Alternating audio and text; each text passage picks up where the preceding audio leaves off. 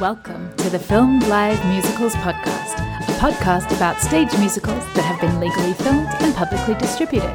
The Filmed Live Musicals website contains information on nearly 200 musicals that have been captured live. Check it out at filmedlivemusicals.com. And now, on with the show. Welcome to episode 31 of the Filmed Live Musicals podcast. I'm your host, Louisa Lyons, and joining me today are Freya Catron Smith and Jack Williams, the founders of Welsh company Bottle Cap Theatre, a company whose aim is to create bold, new, accessible, and thought-provoking theatre. Through Bottle Cap Theatre, Freya and Jack have composed multiple award-winning shows, including The Limit, about mathematician Sophie Germain, which was performed and streamed live by the class of 2020 Masters of Musical Theatre students at the Royal Central School of Speech and Drama, and most recently Ride, which tells the extraordinary story of Annie Londonderry, the first woman to circumnavigate the world by bicycle, and was filmed live at the Garrick Theatre in June this year and streamed on Stream.Theatre. Welcome, Freya and Jack. Thank you. Thanks so much for having us. Thank you. It's my pleasure. So to start us off today, what made you fall in love with musical theatre? I feel like I've loved it from the womb. But yeah, growing up, it was we always had things in the house, and we always went to see shows as well. I think I saw my first musical at about 3. And it was The Sound of Music, which is still my favourite. And my grandpa absolutely loved musicals. And no one else in the family is as keen as me or as obsessed as me.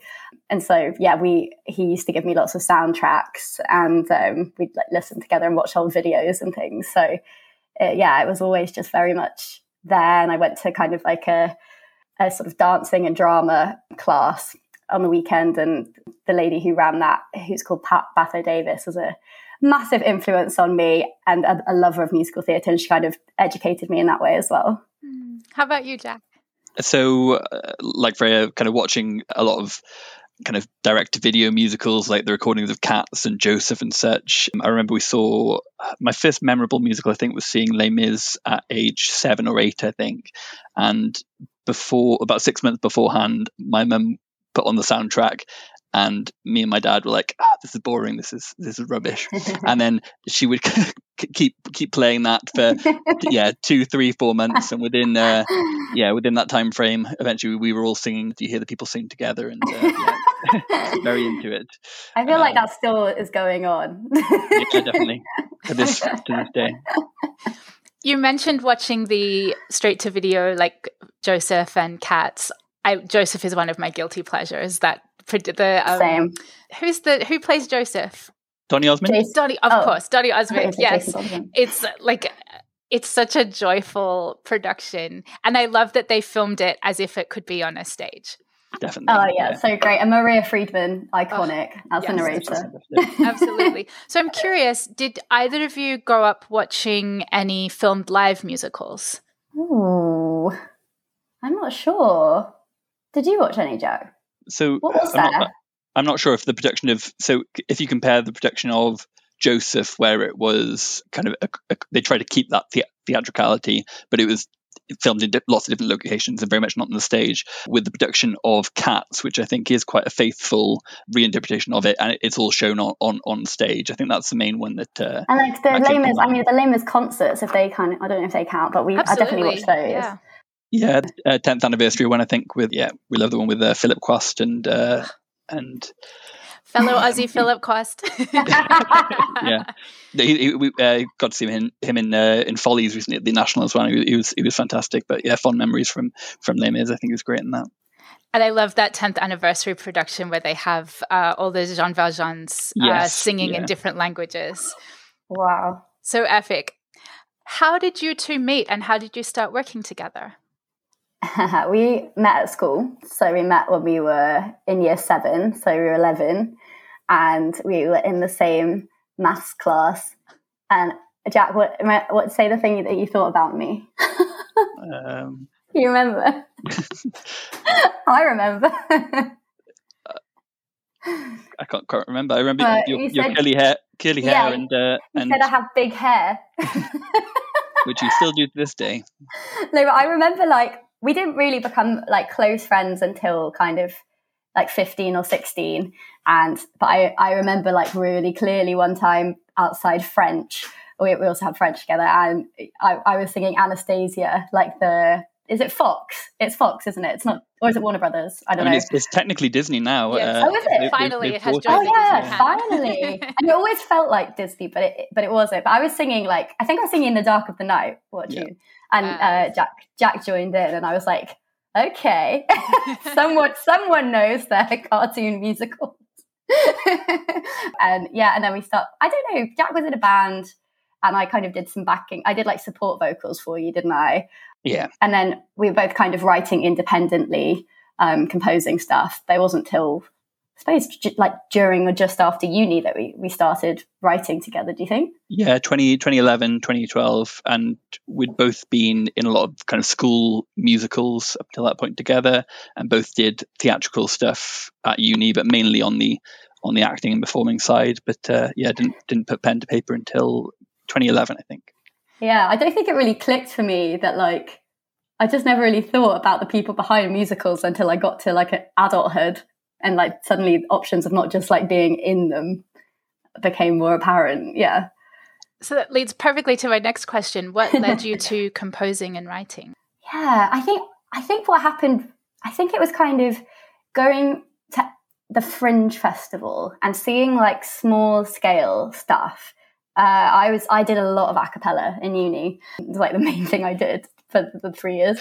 And we used to go up to the Fringe every summer, and obviously just go and see loads and loads of shows. And that's kind of where, for me, there was like a seed that planted that was like, oh, like people are like coming up with their own stuff, and people who are like my age, and some of it's amazing and some of it's really bad, and I can probably at least get in the middle of that. And so then I think we decided to write something that was quite Fringe friendly. That's how our show Part A came about, which was like a song cycle set at a house party, inspired by a house party at Edinburgh Fringe. We went from there, didn't we?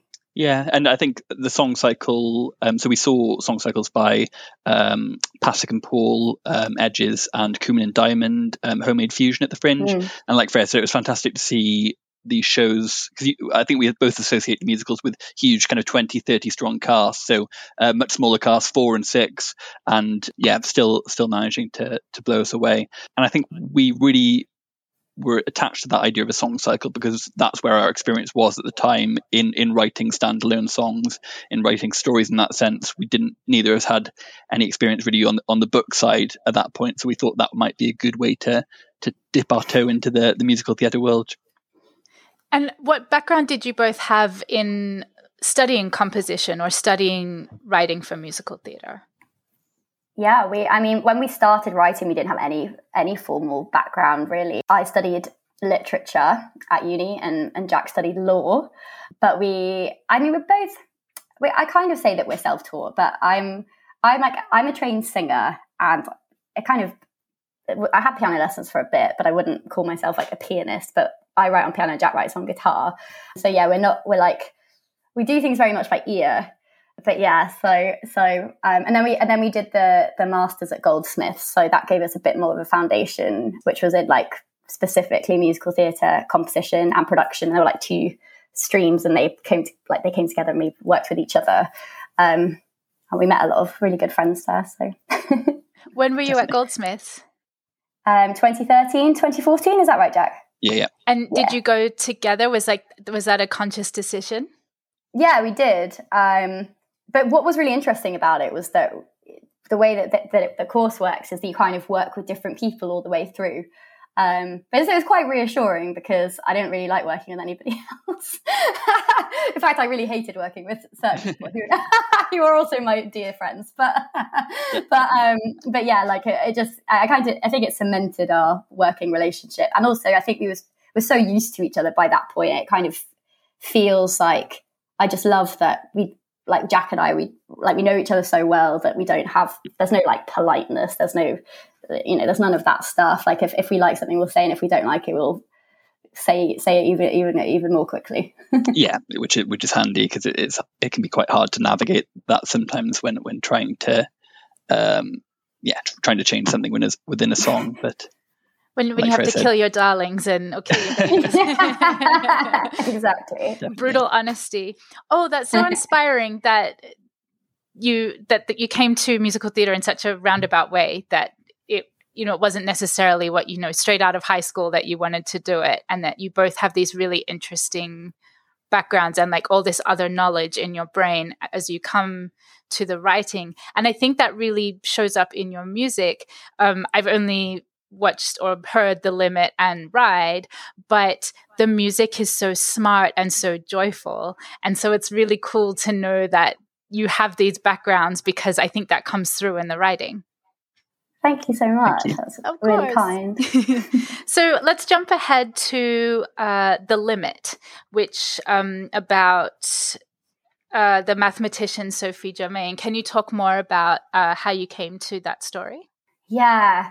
I think it was interesting. We kind of were like, I think to give you a bit of context, we were like coming towards the end of our 20s were in sight. And I certainly felt that I'd been kind of hiding from musical theatre and writing and playing it safe. I'd worked full-time in various other theatre jobs. So I was in production, I worked for a dramatic literary agency. I was kind of just doing everything except really devoting myself to writing. And I always saw writing as something I did on the side. And then I got to a point where I was like, you know what, this is the thing, and I really need to dedicate more time to it. And that was the point where I switched to working part-time for an education charity called the Access Project, which is amazing, and plug for that unexpectedly. But I started working part-time for them and writing the rest of the time. And that was when I started thinking a bit more about the kind of things we might like to do, and where we might put them on.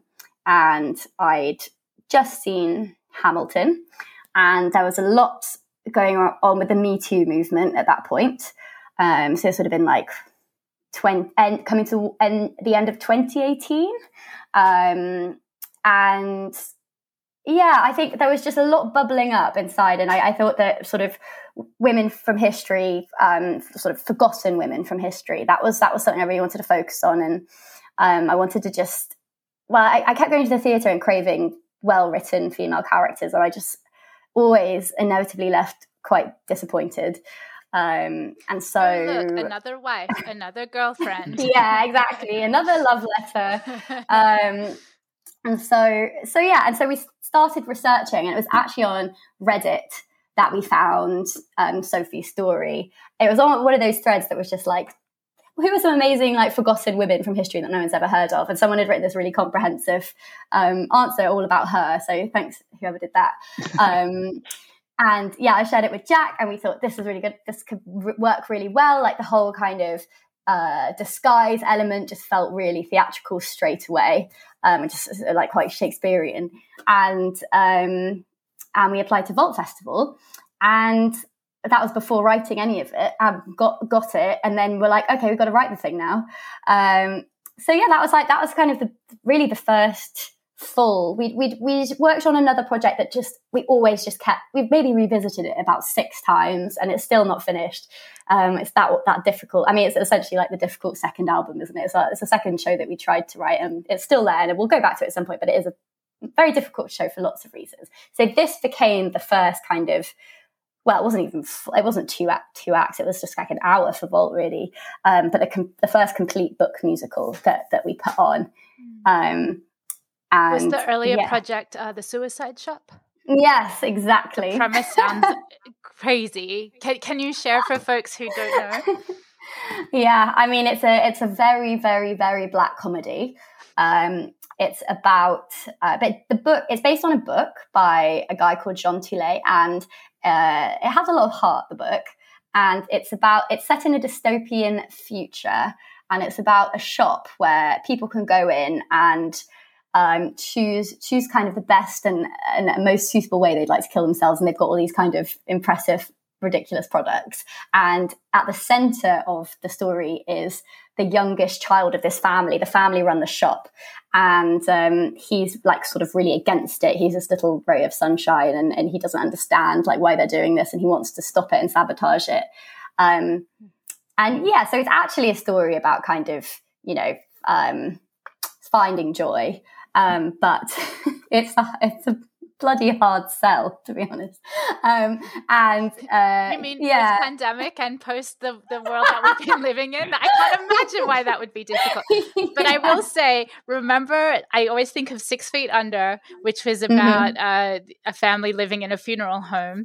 And it premiered after 9/11. And the network was like, who is going to watch a show about death after 9/11? And 6 seasons and a million Emmys later. So it may be just the right time for such a show. At some point. And we're quite attached to the music. And we wrote some pretty good tunes for it that the world doesn't really know about, or at least like Musical Theatre Land doesn't know about. And so I think we might revisit it and change it around a bit and take it away from the book and make a new story that's sort of slightly related but not quite so controversial potentially. Yeah. But I think The Limit was so great as a way out of that, because like Freya said, we worked on that kind of for about 3 or 4 years, writing every weekend, but wanting to like redrafting it and wanting to get it perfect before even daring to show anyone. Whereas The Limit was the exact opposite of that. We applied for the slot with nothing written. We had this 6-month deadline to get it all together, and that we did nothing for 5 months. That was the impetus that we needed to get together. There's nothing like a deadline with a public audience to get you. That's the only way we make work. Like to be completely honest. The fear. both for The Limit and Ride, I think. And again, when adapting The Limit into a 2-act show, we had about 7 or 8 new songs to write in about 4 or 5 weeks, which was definitely intense. But at least with the pandemic, we had time on our hands, we had space to write. So we've been meaning to do it for about 18 months, and then the opportunity at Central came along, and we were like, absolutely yes. And then commenced like 4 weeks of mad rewriting. So how did that collaboration come about? It came about from Adam Lenson, actually. So he's done some work with Central as a director, and he was meant to be directing the MA Musical Theatre final production of Merrily We Roll Along. And that couldn't happen because of COVID. And so he suggested that they do smaller shows in bubbles. And then from that, he thought we can look at some new work. And so out of that came the opportunity for small shows that had a cast of, say, 4 or 5 or 6. And we got a message from him just saying, how many people are in The Limit? What's the cast number for The Limit again? And then when we heard about the opportunity, we were like, absolutely, let's do it. And so I think something quite unique and, it's one of the for us, a great thing that did come out of this awful situation was that kind of opportunity that just wouldn't have happened. They would have done Merrily We Roll Along, like a normal year. And, but what was especially amazing was that we had 2 casts. So because they were all bubbled, and there were how many students in total, like 20 or 22 or something like that. So it was our show and Catch Me by Chris Chorney, and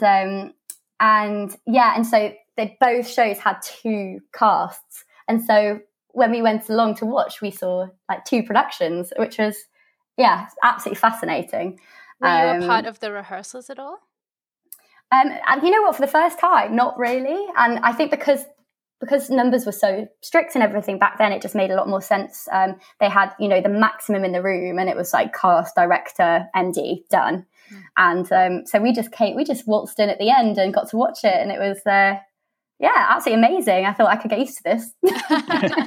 Definitely. Yeah, we got to meet the actors at the start of the process, all virtually, and we were able to sit in on the dress rehearsals and some of the early stuff. But it was a nice experience to try and be quiet in a way and take a step away and see what they do with the work on their own. It was just I mean, I can't describe to you how surreal it was. And this also happened with Ride. Like, it's happened twice now. But so this was, when was it actually filmed, Jack? Do you remember? So November 2020? I think it was filmed in September, and it was broadcast. So they filmed it a while before and then broadcast it. But it was, so September 2020. I hadn't seen anything. The last thing we'd done was Ride in March before everything shut down. And I didn't see any theatre for all that time. And like usually we're going like a couple of times a week. And then went in and saw Ride, not Ride, The Limit. And it was just absolutely, I was like, what? This is so bizarre. Like, firstly, I'm in a theatre and it's beautiful, but also this is our show and I haven't seen it. It was just very, like, completely overwhelming. And then the same thing kind of happened with Ride this year. It was at the Embassy incredible. Theatre, which is now, I think, the Dame Judi Dench Theatre at Central. It's the one where you just like go up.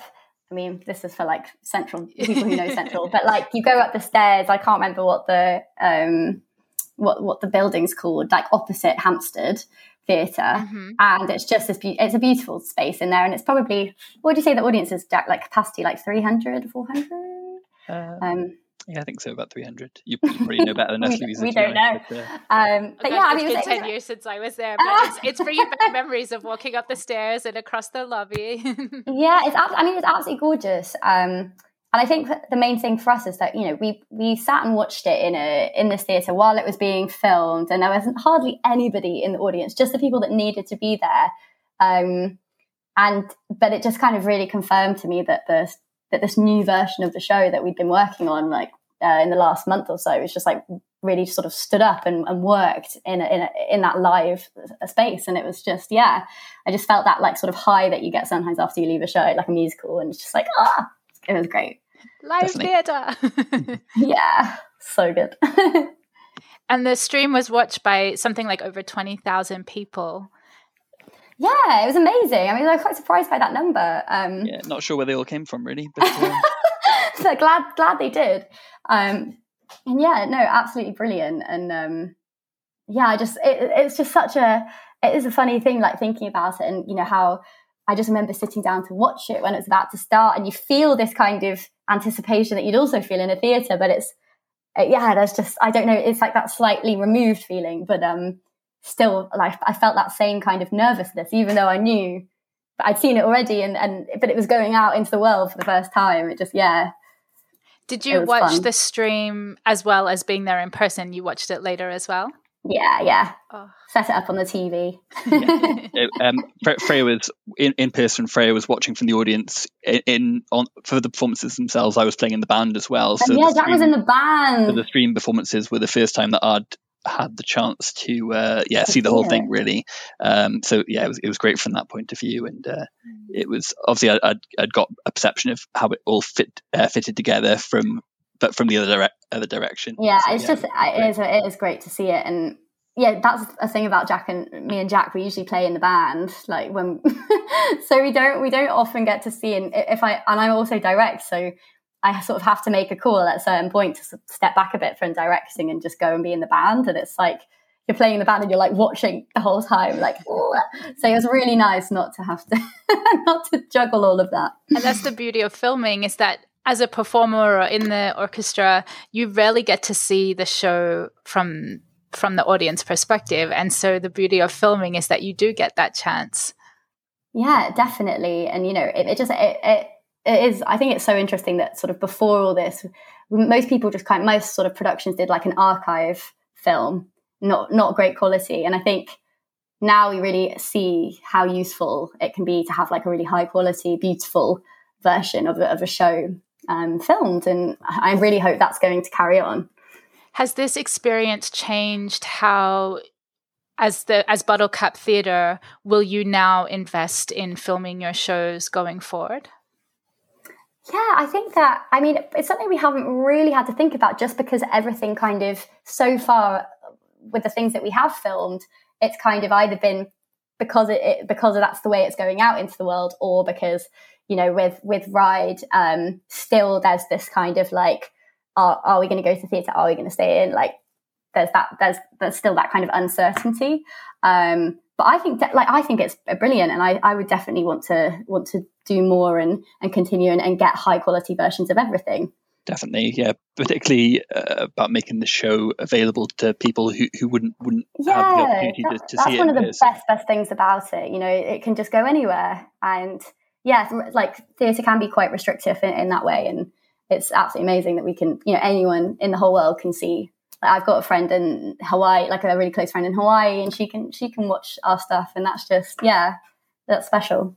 Absolutely. And it's not limited to, the 300 people at the Embassy Theatre or I don't know how many people the Garrick sits, but I'm in New Jersey and I was able to access both of those streams, and there's people in Australia. There's what the pandemic has shown a lot of companies, I think, is that there is literally a global audience for your show if you want it. Absolutely. Yeah. So let's fast forward to Ride. And how did you come across Annie Londonderry, and what inspired you to write a whole show about her? I think it was like a similar thing of me going down a bit of a internet rabbit hole about women. This is just what I clearly sit and do at home. But yeah, I think, how did we find her? Do you remember, Jack? Was it through was it through Peter? I think so. So it wasn't through her great nephew has written a book all about it. He runs a fantastic website that he keeps up to date all about her life, and it's a great trove of resources. But I think you literally found a 2-page PDF, Freya, that summarised the journey quite succinctly, and the journey that he later went on to kind of replicate that when he got cancer. It just seemed like such a fantastic, crazy story, and she seemed like such a different character to Sophie Germain as well. I think that was like the main attraction, because Sophie, I mean, also there's so little written about Sophie that in fact our version does change her from what we did find, which was she was like quite quiet and like modest, and like famously held grudges for many years where she didn't speak to people. We were like, that's probably not going to be great on the stage. It could be funny. But yeah, with Annie, just this character that absolutely leaps off the page, and I just couldn't believe some of the stuff that she was saying and that she did. And I think one of the main attractions was the fact that she was kind of chaotic, and she was but was like so smart and like charismatic and manipulative and flawed, and I just couldn't wait to kind of try and create that for stage. Just so inspiring. She is just such an amazing lady, this like Jewish woman immigrant who transformed her life. And like I'm obsessed with the fact that she was a mother and a wife, and just like was like, peace out, y'all. Just left. And just it's left. like, and this is in the 1800s. Like, it's so unthinkable today, like to have, to think of what the constrictions on her life were. She broke them. It was completely radical. Yeah. And like it was in our song Ride, which is like about the bicycle. It's like, it was the first time women could go out without a chaperone, which to us, when they could wear pants in public. Yeah, like all of this, and trousers, and it's just but it's hard to kind of remember how restricted and how limited things were, and when you add that to all the things she did, it becomes even more like remarkable and unusual. Yeah, it was amazing. So it started, you booked, you applied for the Vault Festival and landed there was a little bit before that. So we were part of something called the Ceiling Project, which was run by a company called Somewhat Awkward. And they were kind of platforming short pieces about women. And so, or like written by women, a mixture. And so we presented 15 to 20 minutes of the show. And that was the very first time that we wrote anything around it and put it on its feet and shared it with an audience. And the songs were similar, but it was quite different. It was at that point, it was just one person. It was just Annie telling her story. And that was massively helpful because it made us realize that was really hard. And we needed somebody else in there. And I'm so glad we did add that secondary character, because we just suddenly realized like it's so hard to like not have somebody to bounce off throughout. And yeah, it meant that we could add a lot more depth. And in terms of, what Annie shared or what she was forced to share, it gave us a lot more freedom with what would come out. The contradiction between her public persona and what the tale she kind of spun versus what was actually true underneath. Yeah, exactly. And we kind of realized that she would never let that out by herself. So we needed somebody else in there that could help bring that about. And so after the that first reading, it went to the Vault Festival. Yeah. So we did that 20 minutes, and then that gave us lots of food for thought. And it was around that time that we also found out we had the spot at Vault. And then similar kind of process of writing the rest of it and trying to make it 60 minutes, which we failed to do. Going from worrying about not having enough to having too much without fail every time.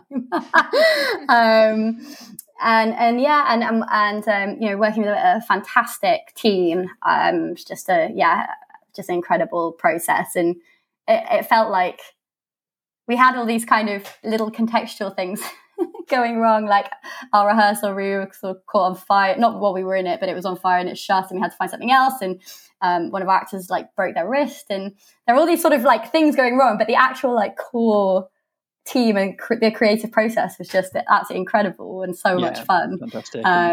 It's just, something's going to go wrong in theatre, isn't it? But it was just a brilliant time. And I still feel quite proud of Ride. Like it's, I think it's the best thing we've done. And I think I just love Annie so much that it's just really great to be able to share that. Oh, the more people that know about her story, absolutely. And so it premiered at Vault, and then like the pandemic happened moments after. Like a week. And then fast forward again to June 2021, and you did a workshop performance at the Garrick. How did that come about? So we had. Yeah, you go for it, Jack. Sorry. Oh, cool. So we had for the Vault production, we invited industry guests and producers along, and Kerry Lothian from Deus Ex Machina Productions came along to see the show, sent us a really lovely message afterwards about how much she enjoyed it, and said that they'd like to get a meeting in. And that's actually what prompted us to make the archive footage of our first show, because it was something that we organised quite last minute, but we wanted to get something together so we could show the rest of the production team at DEM.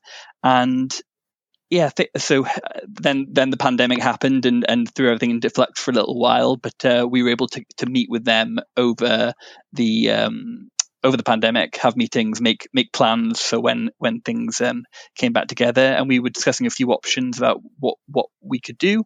And then in the new year, they got in touch with us and said that there might be an opportunity to showcase the show at the Garrick Theatre, which we obviously jumped at, and that came together.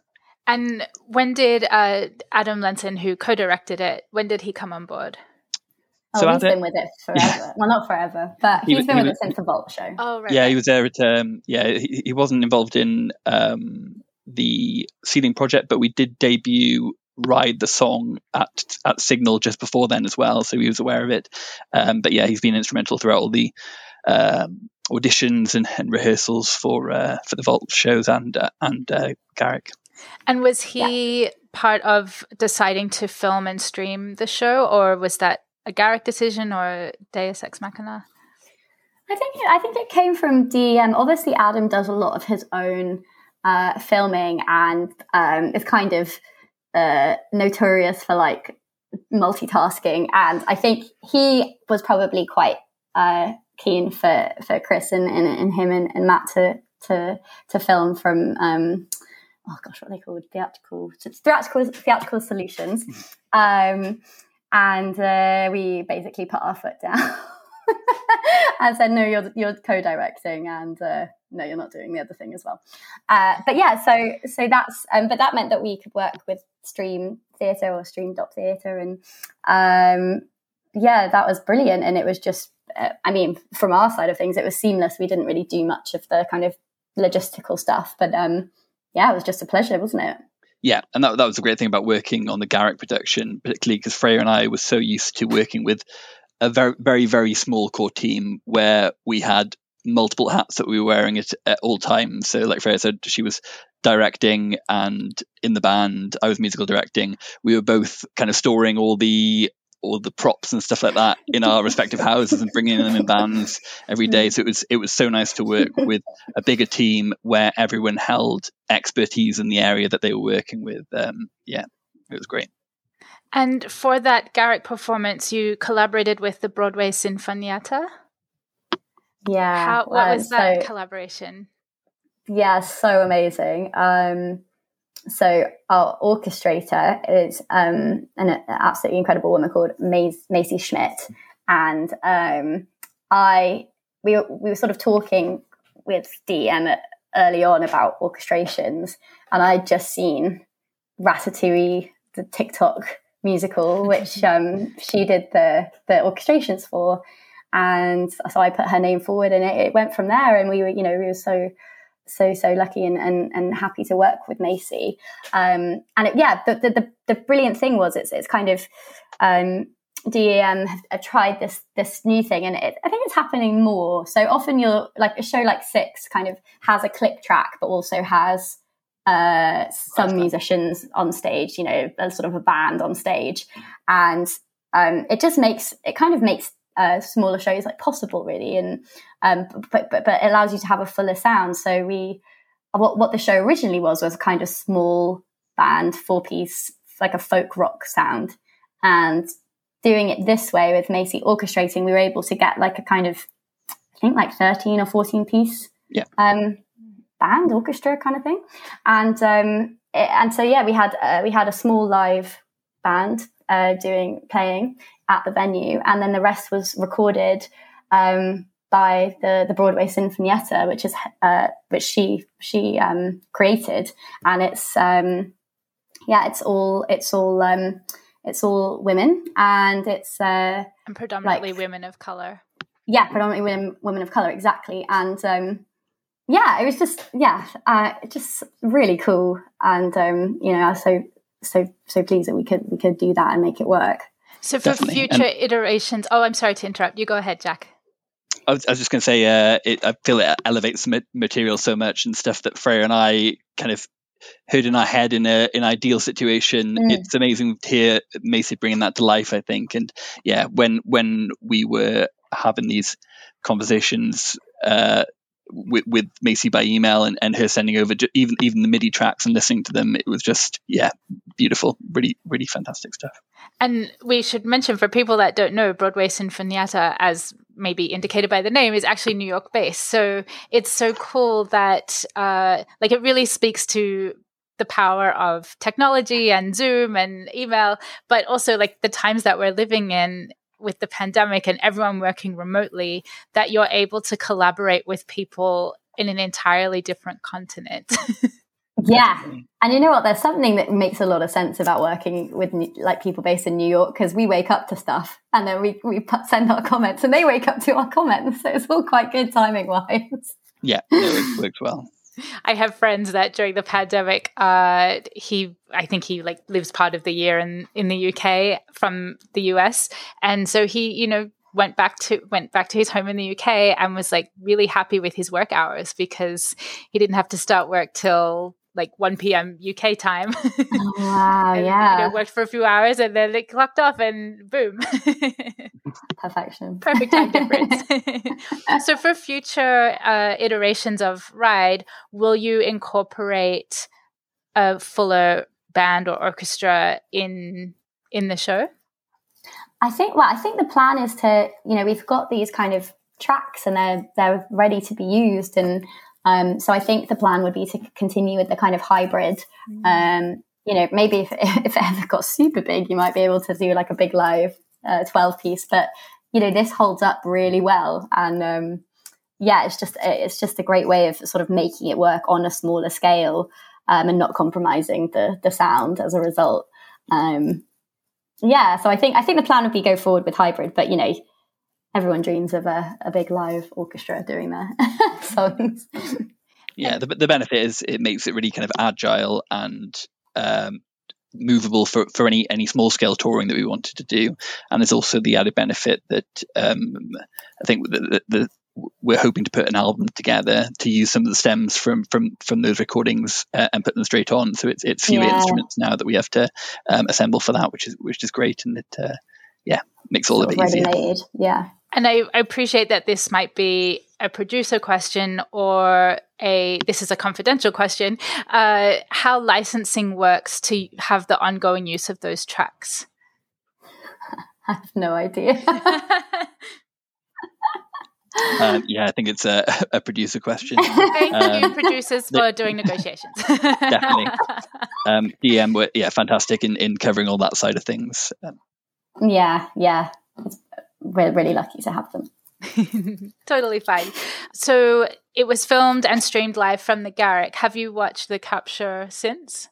Yeah. I think I watched it the first day it came out, and I think we watched it in like a creative call as well. It's and in person. So we were in the audience when it was being filmed as well, which was amazing. Definitely. So I've seen it quite a few times actually. And we got to have a bit of creative influence in terms of we got an early cut of it from Stream.Theatre, but they were really open to collaboration and any great suggestions that we had about kind of doing a wider shot on a certain angle or zooming in here. They were great and receptive with it. So we could basically go through. There was like this huge spreadsheet, and we could go through it shot by shot and just mark up any comments. Oh, that's so cool. I would love to see that spreadsheet. As writers, how does watching it back influence like future development of the show or how you're going to write going forward? Yeah, I think it's really helpful, and I have to say I've always struggled to watch our stuff. I think because I'm a bit of a perfectionist, and so I'm likely to sort of not be happy with the writing in certain parts, but it's a great exercise, and I feel like since we've been working with DEM, like they're very keen on us watching it and thinking about it and the show evolving, and us we did quite a lot of rewrites before the June version, which was great, and I think the show is definitely better for it. And it's sort of like I tend to try and shy away from watching it, and I put it in a box and be like, and think that's done and let's move on. But actually, it's really great to try and make the show the best that it can be. And I think especially when it's well shot and it's not just sort of archive footage that we've put together, like we've balanced a camera on the stairs in the auditorium. Yeah, exactly. With a tripod. Exactly. It helps you to get a clearer sense of the show and you can hear the audience, and that's always helpful as well in terms of responses. Mm-hmm. What would you say to other composers or writers who are hesitant to stream their work? I would say, I think that there's so many pros to doing it, and we talked about accessibility, but I feel like if you're a writer, you probably want to share your work with as many people as you can, and it's the best way of doing it. And I think it can be a little scary. And I think that without the pandemic, things wouldn't have progressed in this way. And it is something positive that's come out of it. And I don't think I would have thought about us streaming our shows in the way that we have at all. I would have probably carried on with those terrible archive recordings. But actually, it's not just great to be able to share it with more people, but it's great to have it and to use it and refer back to it. So I would say it might feel scary if you're writing in theatre, but there are so many benefits that absolutely you should try and get your work streamed and get it out there. Definitely. I think people might be a bit apprehensive sometimes because they feel that their work is not at the final point. There's still work that they want to do to polish it, to tweak things. And we were conscious that we wanted to frame it as a workshop production. So we implemented that into the filming and the staging of it. So it does have that look and feel. And with that in mind, we're really proud of that going out and people being able to see what it looked like at that point of time, and having future film performances and comparing the two. Definitely. At the beginning of the stream, Freya and Adam, you come out onto the stage and you talk about how it was intentionally being presented as a workshop to make the process of creating a new musical more transparent to the public. Can you talk a bit more about that? Yeah, I think that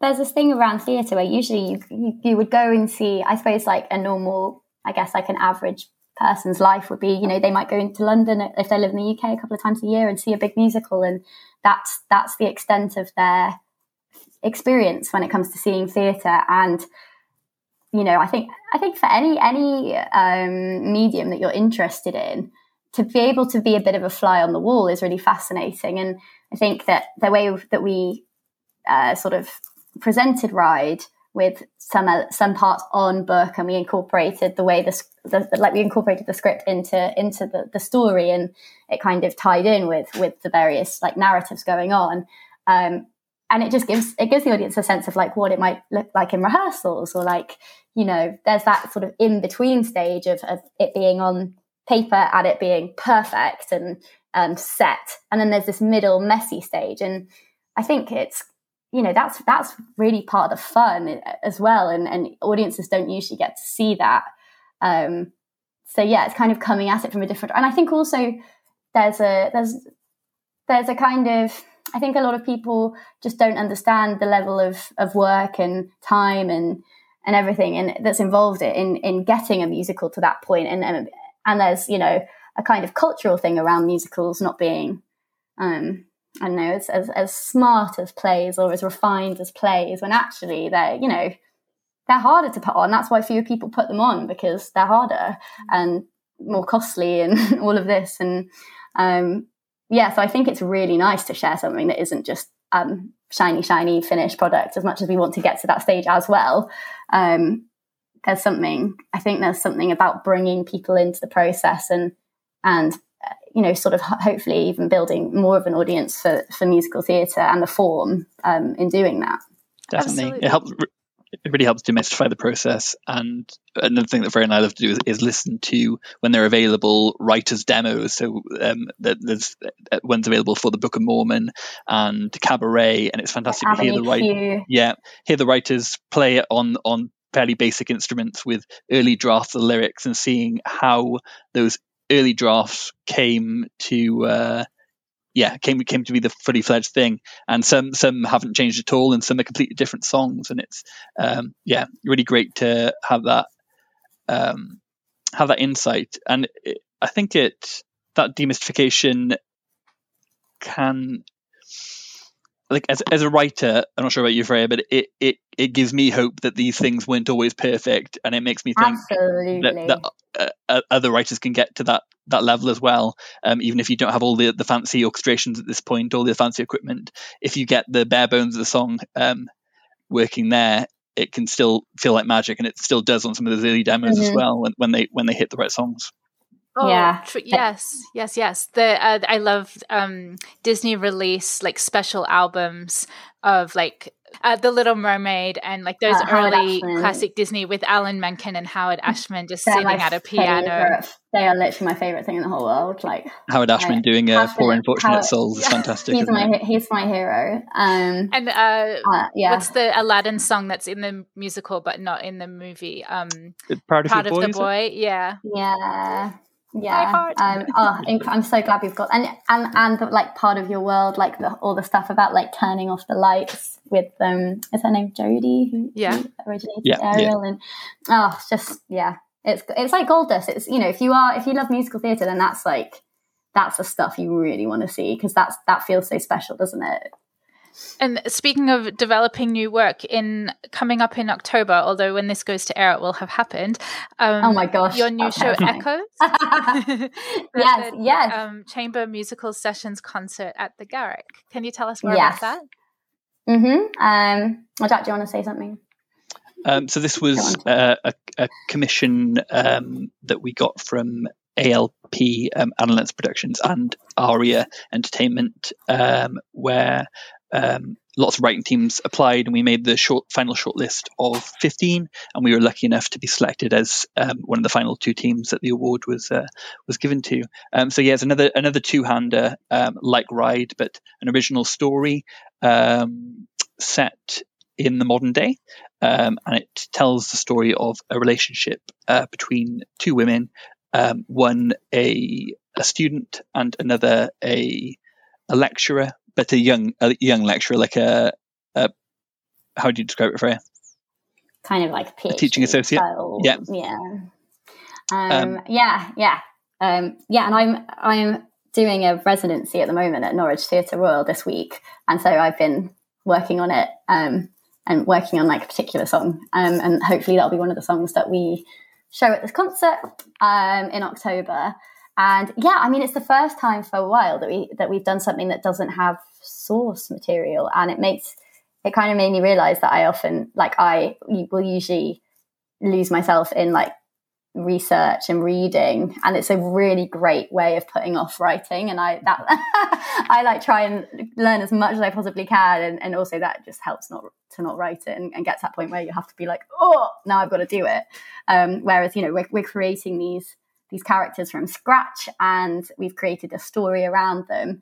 And I guess the kind of like USP about the show is that say there's 2 acts, and one act is from one person's perspective and the other act is from the other, and what we're aiming to do is kind of shift the audience's perspective on who they're kind of siding with and why, and and also lots of things will kind of come out in part 2 about what actually kind of happened in the story. And yeah, it's early days, but that's the goal.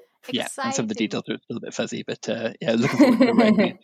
Well, you have a deadline. Yeah, always helpful. And I'll include, hopefully it's still streaming when this goes to air, and I'll include any links that are available because I know the concert will be streamed. So I'm really looking forward to that. So I have a series of quick questions that I ask all my guests. You don't need to think about it too much. Whatever comes to mind is good. There are no wrong answers.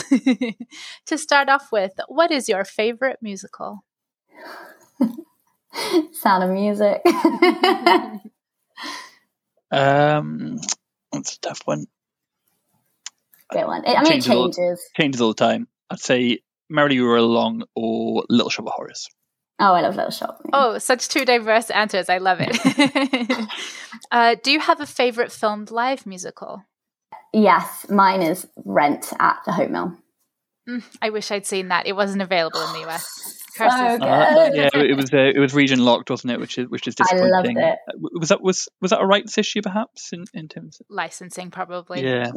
I've really enjoyed seeing some of the new filmed musicals on, particularly at the Playhouse. I really enjoyed The Fabulous Fox Sister by Michael Connelly and Luke Bateman. I thought that was really well done, and I enjoyed the workshop production as well of Brother, which is a new musical by Robin Somos de Silva and Annabelle Mutali Reid. And like we said before, it was fantastic to see what the show looked like at that stage and what it will look like in the future too.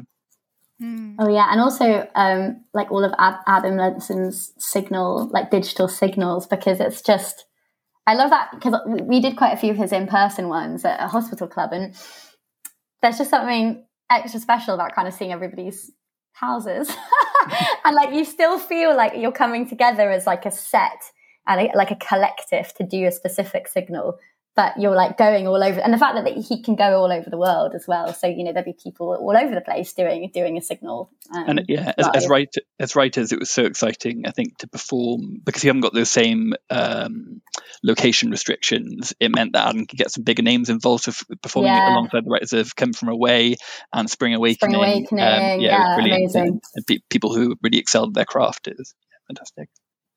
Great choices. And I love that as writers, you are engaging with other writers and all the new work that's happening. And there's so much coming out of the UK. It's very exciting. Yeah. So a filmed live musical, it's not exactly theater and it's not exactly a film. So what should we call it? Yeah, I mean, should we make up a new word? Like a film? No, I'm not gonna. I don't know if I've got anything good. Writer's hats on, please. Come on, Jack, you're good at this. I have no idea. Music alive. That's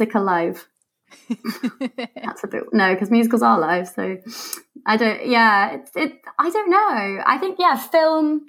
The film thing is blurs it, doesn't it? Because I think we've got a clear idea of what a movie musical is, and I also love those.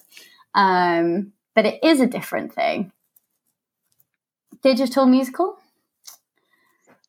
Digital live? I mean, I don't know if there's a way of doing it without coming up with a brand new word. I don't know if we can do it in a concise way.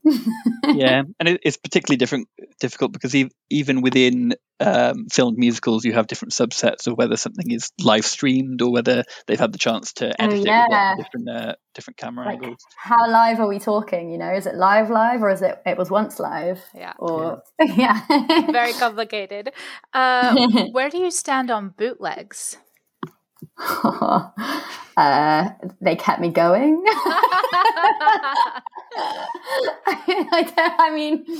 I've watched a lot of slime tutorials in my time.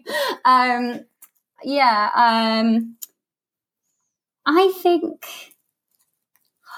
I don't know. It might be a different story if it was our stuff, hypocritically. But I think there is. Obviously, it's better to go down the official route and say watch Hamilton on Disney Plus or whatever. But it's kind of nice, kind of feeling like. I mean, the quality is always a bit rubbish, isn't it? But I quite like feeling like I'm in the audience, like with someone's shaky camera. And I think sometimes if there isn't, I think sometimes like you succumb to a bootleg when there isn't another way, and something's on Broadway and you really want to see it but you can't get there, and they haven't released a streamed version, and you find it on YouTube and it hasn't been taken down yet. And if you're as obsessed as we are, it's kind of hard to not engage with that, I think. Yeah, I think people's worry is that it will cannibalize sales, but like Freya said, very often it's people who aren't able to access the show for one reason or another, be that budget or be that location. And I feel that if those people then do happen to make a trip to Broadway or London, rather than making them less likely to see the show, I think it probably makes them more likely because they'd like to see the real experience, and they have a bit of insight into what the show is. So yeah, I know that many people online have been initiated into musical theatre through bootlegs alone. So obviously there's good there. I think I think some producers were willfully leaving stuff up over lockdown because it keeps audiences engaged when they couldn't go and see the live show. There was some stuff that I was kind of at first a bit like, I'm sure this would have been taken down usually. And it was still there. And I was like, oh, okay, yeah. And obviously this is not the same thing, but it's interesting to see how some producers are incorporating that audience filming into pieces. So you've got the Mega Six at the end, and they actively encourage people to film it and put it online there. So trying to give people a glimpse of the show and showing how every night is different there is, yeah. But also bring order and be like, this is the bit that people can watch online rather than get the whole show for free. Yeah. Great answers. What stage musicals do you wish had been filmed? Oh, all of them. All the ones that were like all the original productions of things before we were born. Like, I'd love to see like all the original Sondheims. I'd love to see the original Chorus Sign. I'd love to see. I mean, I don't know if any of these. If any of these are filmed, I need to go and find them. I'd love to see like the original off Broadway Rent. I'd love to see it as much as possible. Yeah, it's fantastic to have the closing night rent that they filmed, and as well as Sunday in the Park with George original cast and Into the Woods original cast. Great that those exist. I guess something that's like, what are some things that kind of got forgotten and, you know, they sort of really rare or like cult shows that maybe didn't have such a following, but I can't think of any off the top of my head. But you know, those ones where you're like, oh, I wonder, or like, I'd love something like so go on.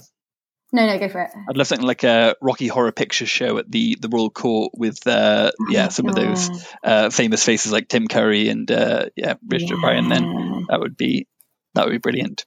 They did a reunion concert for the 50th anniversary of the Royal Court, which they did film. I can't remember if it's that one that's available. There's 2 that were filmed, and one is available and one isn't, where they reunited some of the original cast. But like having the original production would be unbelievable. Brilliant. Yeah. So going forward in the future, what do you hope will be filmed? I guess like my priority would be stuff that's on elsewhere that we can't get to, that isn't necessarily going to come over. So sort of like the big Broadway offerings that we don't know the future of. Like I just feel so glad that I saw The Band's Visit like on Broadway. That would be great for a pro shot of. Actually, that's a good answer. Yeah, because I just don't know if that's ever going to come over, and it was just absolutely incredible and kind of changed the way I think about musicals and what they can be and what music in a musical can sound like and the story and everything. So yeah, I think, and you know, some of the like stuff that's off Broadway as well. Just as much as possible from overseas. I've listened to the soundtrack of A Strange Loop a lot, and that's brilliant. So I'd love to see. There are some kind of obviously pro shot clips online, promotional clips, but a pro shot that the whole thing would be amazing. I wonder if that will go to Broadway in any. There's rumors it's opening. I think it's at Signature Theatre in Virginia. It's going to be. It's part of their next season, and they have filmed they've streamed quite a lot over the pandemic. So I emailed them to ask if that is going to be streamed, because that would be amazing because they have the capability of streaming. Yeah. But it's rumored to be a pre-Broadway tryout, so fingers crossed. That's great. Yeah.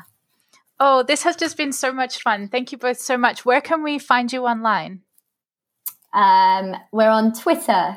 So my Twitter handle is Freya Smith, but with 2 F's at the beginning.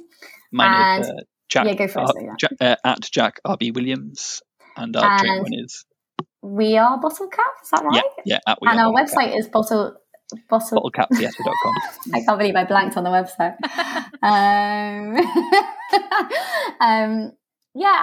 Thank you so much for having us, Louisa, and also for all the absolutely incredible work you're doing. Like, I couldn't believe the level of detail on your site, and you know, just speaking personally in terms of like seeing all the stuff about Ride, like I've never seen all of that information in one place. It was really, it was quite incredible to see it, and it's amazing to have that resource. I'm like, I want to share this with everybody.